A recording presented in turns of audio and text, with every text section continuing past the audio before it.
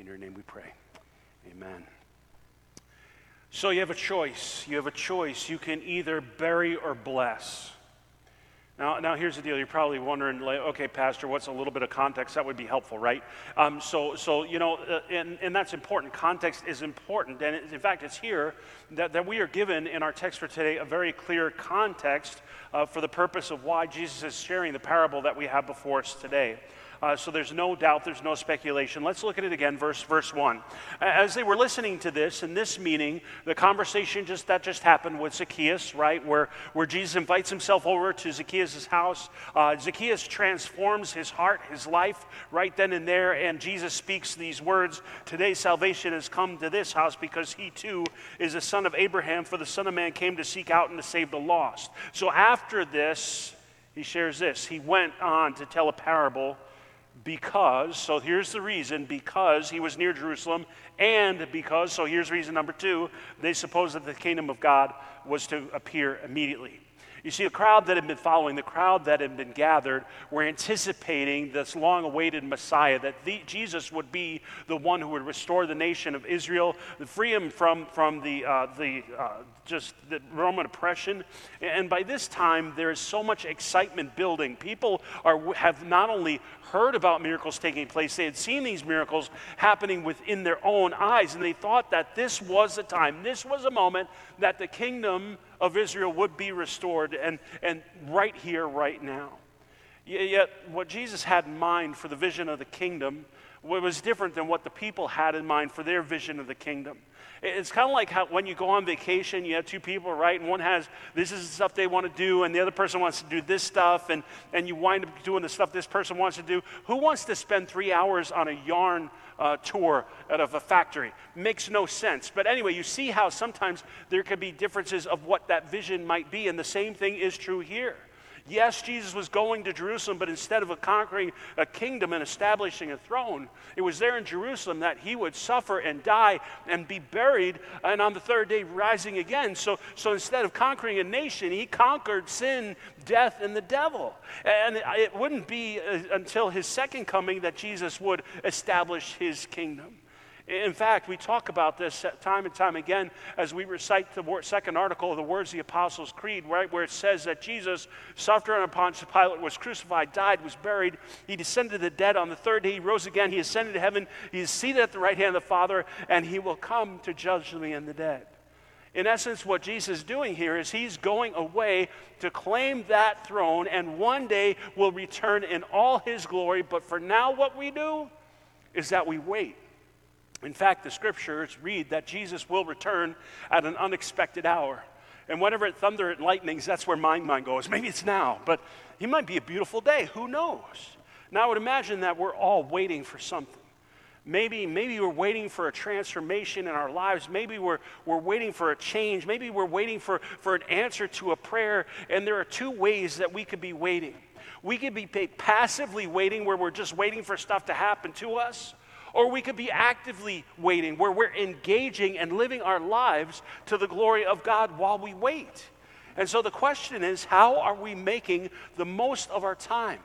Not just being busy for the sake of being busy, but being busy with the right things, the things that are going to bring about God's kingdom here on earth.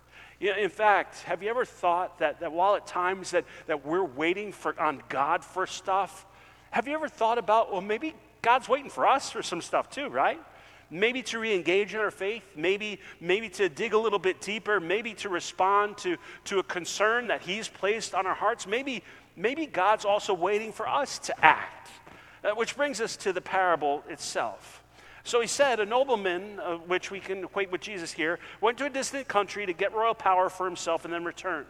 He summoned 10 of his slaves and gave them 10 pounds. Wish I could just give somebody 10 pounds. That sounds great. That's what stuck out for me today. But the word here for pound is mina, okay? And it's referencing a weight, referencing a sum of money used to trade, right? And he said to them, do business with these until I come back. We'll get to that phrase, with these, in just a moment. We'll go back to that. But the citizens of his country hated him and sent a delegation after him, saying, we do not want this man to rule over us. And I want to stop here just for a moment, if we may, because there's a few things that I want to uplift and highlight this morning. You see, the events captured within this parable that Jesus is sharing would have been very familiar to all those that have gathered, because it's actually based on historical events, which Jesus leveraged, that speaking to his own rejection, his going away for a time, and then his returning once again. The Roman Empire at the time was ruled the entire region. And no one could rule except that they had permission to rule by the Roman government. So when Herod the Great died, what happened is that his territory was divvied among his children. Herod Antipas received the region of Galilee. That's that yellowish color that you see up there. Herod Philip received the northern territories and east of the Jordan River. That's you'll see in green. And then Herod Archelaus, which ruled Judea and Samaria, which is represented by the orange. Yet in order to receive that power, what they had to do is they had to travel to Rome and actually get permission from Caesar Augustus and receive his blessing in order that they might rule. However, a protest of 50 delegates were sent from Judea, basically saying, you know what, we don't want this Herod Archelaus reigning over us. And a way to easily remember King Archelaus is if someone is a louse, they're bad, they're cruel, they're unpleasant, a little deceitful. And if you take that beginning of that phrase and say, okay, an arch enemy or an arch nemesis, right? It means that they're in a position of superiority. So basically, Archelaus was like the head person that you didn't like and you didn't want ruling over you. So that's a way to remember. You'll probably never think about Archelaus in the same way. Not that you were thinking about him before, I think. But if that's $1 million question on some quiz show or something, trivia night, please remember the church if you win big. Here we go. Even though the people rejected him, right, Herod Archelaus was given the region to rule anyway. And everyone listening to this parable that Jesus was just sharing right here, they would have known that story. They would have been familiar with that event. Now, before we move on, there are just a few more things to note here. The first is that the distinction between the servants and the slaves and the citizens. The one group, the servants, well, they were the one that were serving the noblemen. And then you had, on the other hand, the citizens representing those who would reject him. So you have a distinction between these two groups. So they're separated out. Just as there's a distinction between those who follow Jesus and those who reject Jesus. And we see the same thing happening in the New Testament as well. Along with the language of slaves and citizens, there's even a distinction between those who are citizens of the earth and also citizens of heaven. Paul puts it this way in Philippians chapter 3, verse 30.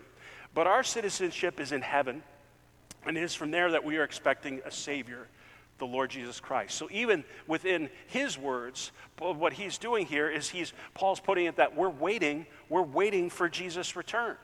So we're talking about those who had accepted Jesus as the Messiah and those who had rejected Jesus. And this is the challenge to us even today, as it seems that those who reject the gospel oftentimes have a loud voice. Oftentimes they're active and vocal and expressing disapproval or disdain for who Jesus is and what he has done. So we even experiencing that now, that brokenness, that rejection of those who accept Christ as their Lord and Savior and those who reject him. The next thing to note here is that each of the 10 slaves were given the same amount to invest.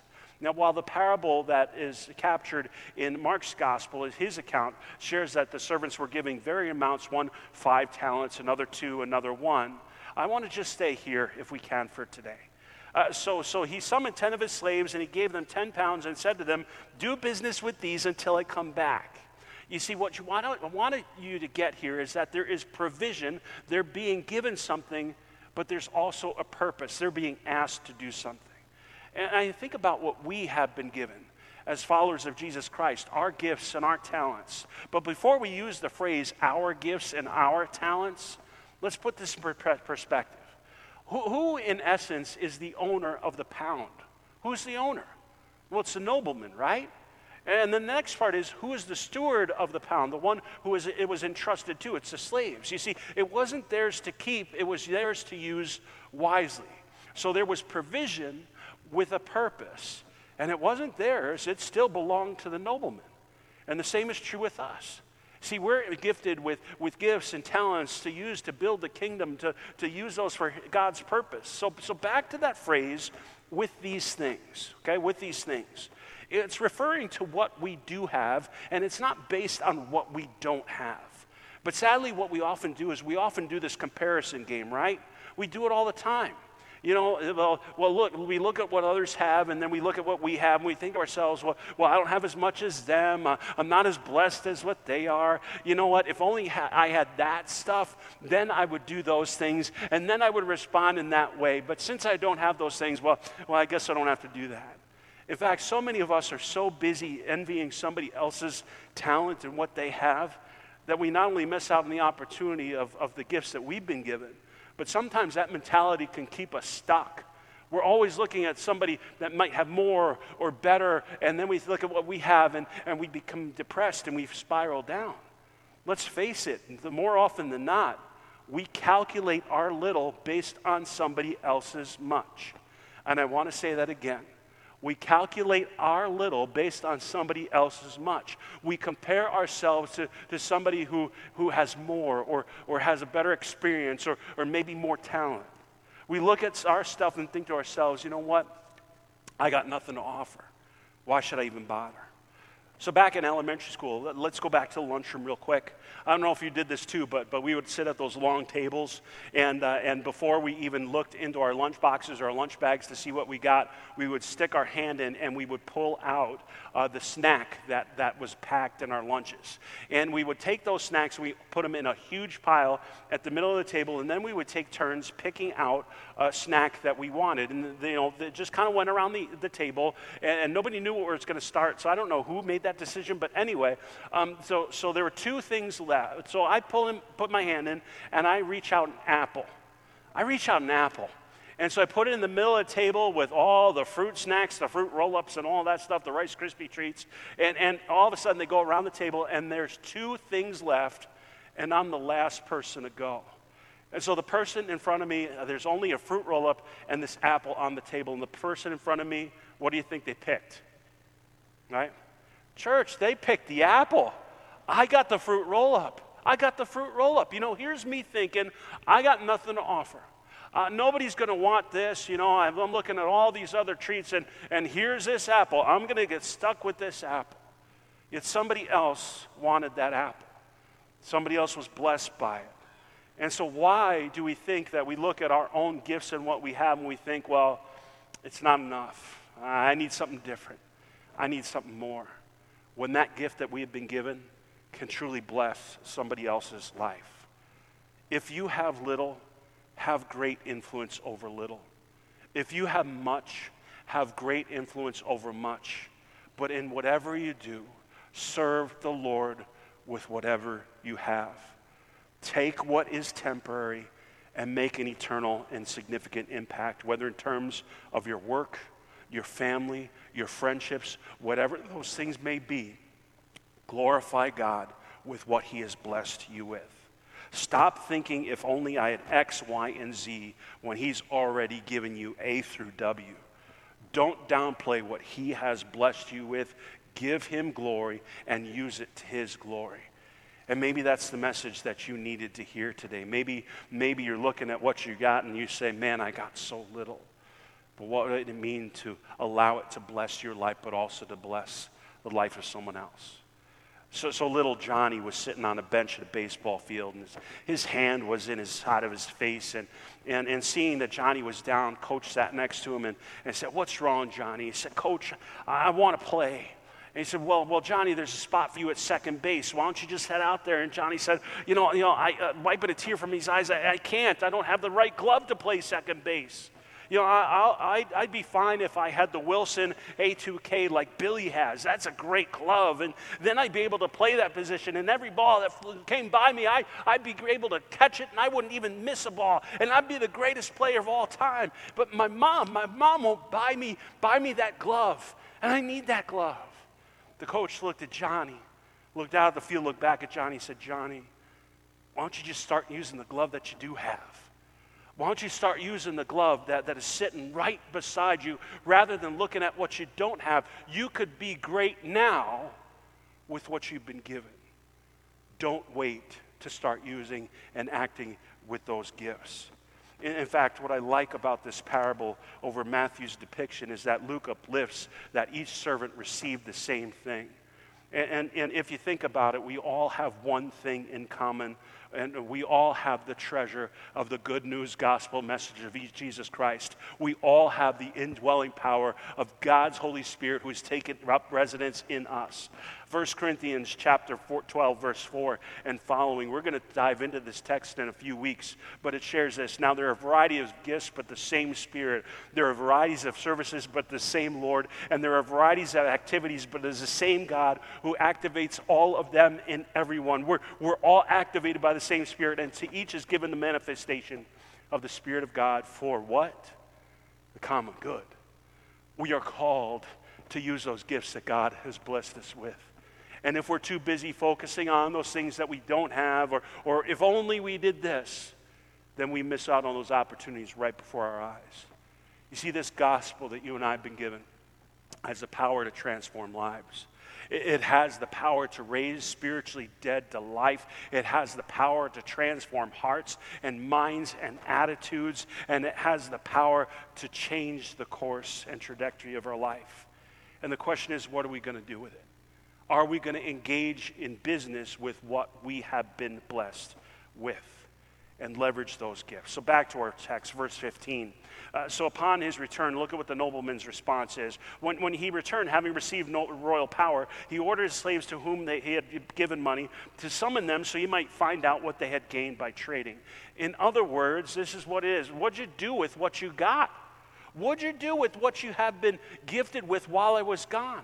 In fact, if you think about it this way, we're living between verse 12, right, and verse 15. We're living in this in-between time where the nobleman, where Jesus goes off and will one day come back. And the question is, what are we doing while we're waiting? While we hear what takes place in terms of the 3 of the 10 servants, it gives us a snapshot a little bit. But it gives us an idea of how we tend to respond. The first came forward and said, Lord, your pound has made 10 more pounds. He said to him, well done, good slave, because you have been trustworthy in a very small thing, take charge of 10 cities. And before we go and think teacher's pet kind of stuff, right? Don't miss the contrast here. As we move from being entrusted with a little to being entrusted with cities. Look at that. Think about that. And isn't this true? What's that saying? The reward for work well done is what? More work, right? Saying yes to God in the small things, being faithful to God in the small things, watch what happens. You'll be blessed with some big things, some bigger opportunities. Why? Because there's a willingness of spirit.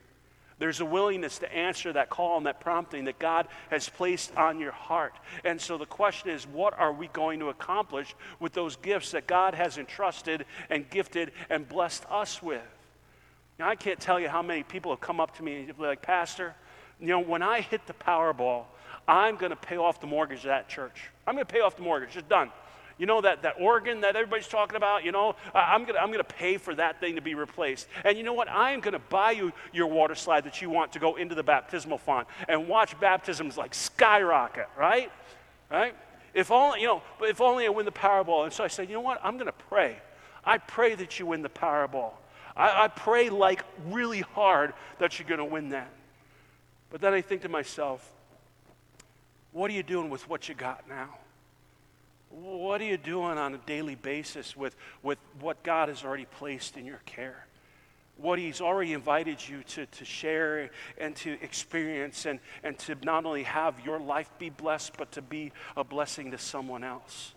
In fact, the more that we use those gifts, we've seen it in life, the more skilled that we become, right? The more natural that becomes. When we use those gifts that God has given us, we're able to recognize those opportunities in front of our eyes to say, you know what? God wants me to respond.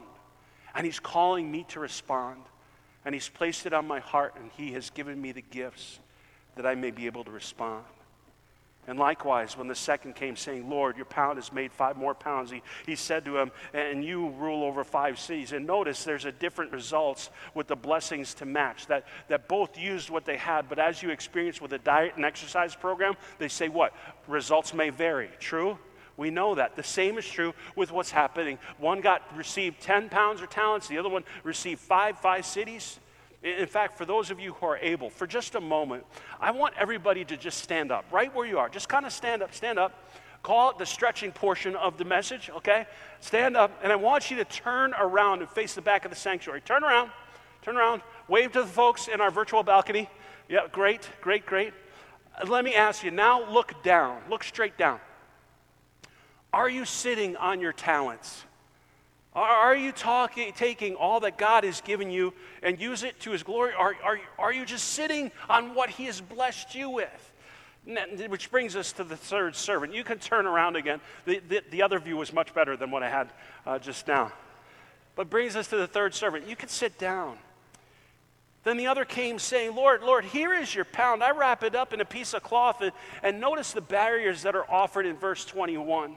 For I was afraid of you because you are a harsh man. You take what you did not deposit and you reap what you did not sow.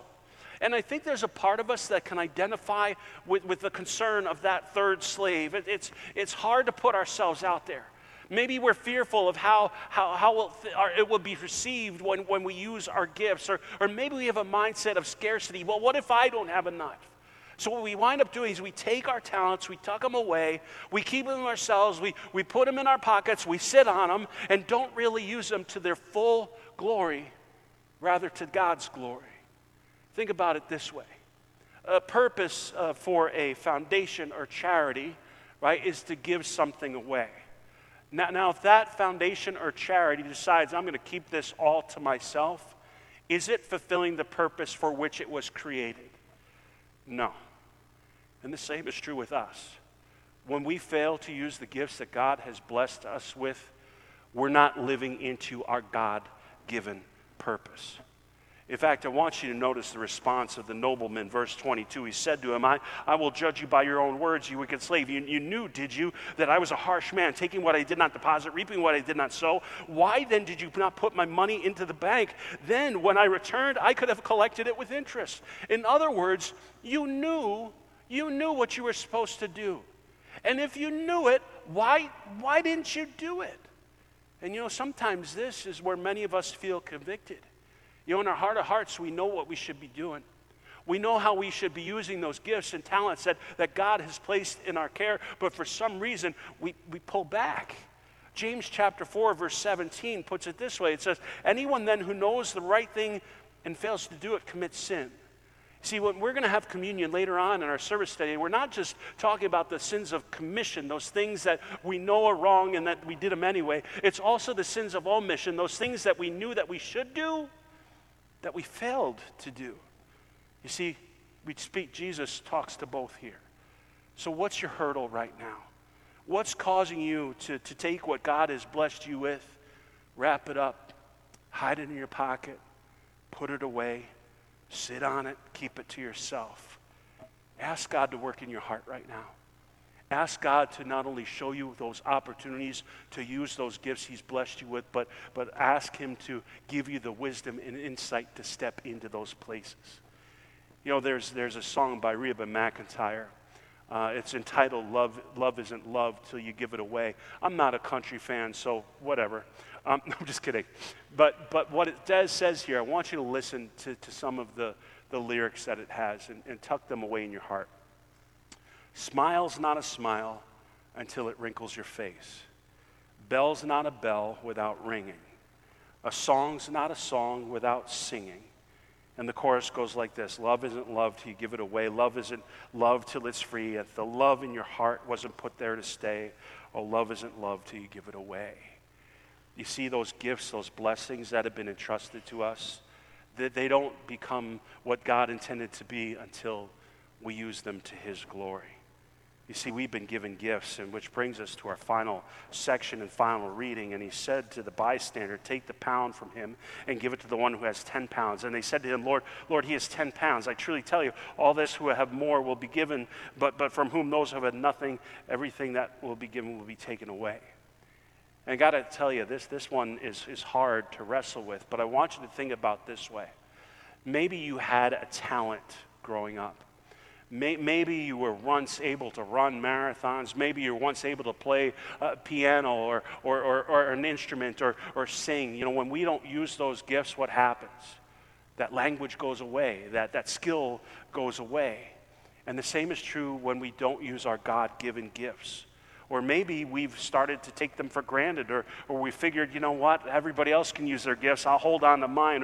Or perhaps instead of investing in the eternal, we're too just busy with life. And so our calendars and our schedules get in the way of those opportunities for us to use those gifts. And over time, what happens is that our ears and our hearts begin to close themselves off to what God is inviting us to do and asking us to do. It becomes easier and easier just to say, no. I don't need to do that. See, so what gift have God blessed you with? What is it that you can offer? Your times, your gifts, your talents. For your homework this week, what I want you to do, see a couple readings up there. The first one's from 2 Timothy chapter 1, verse 11 through 14. Second one is Romans chapter 10, verse 13 through 15. And I want you to reflect on this. With the power of the gospel in me, with the indwelling of the Holy Spirit in me, what am I being called to do? How is God calling me to step out in faith? And how will I use the gifts that God has entrusted with me? And that question that we began with, will I bury or will I bless? Will I bury or will I bless? These things we pray in Jesus' name. Amen. Ushers.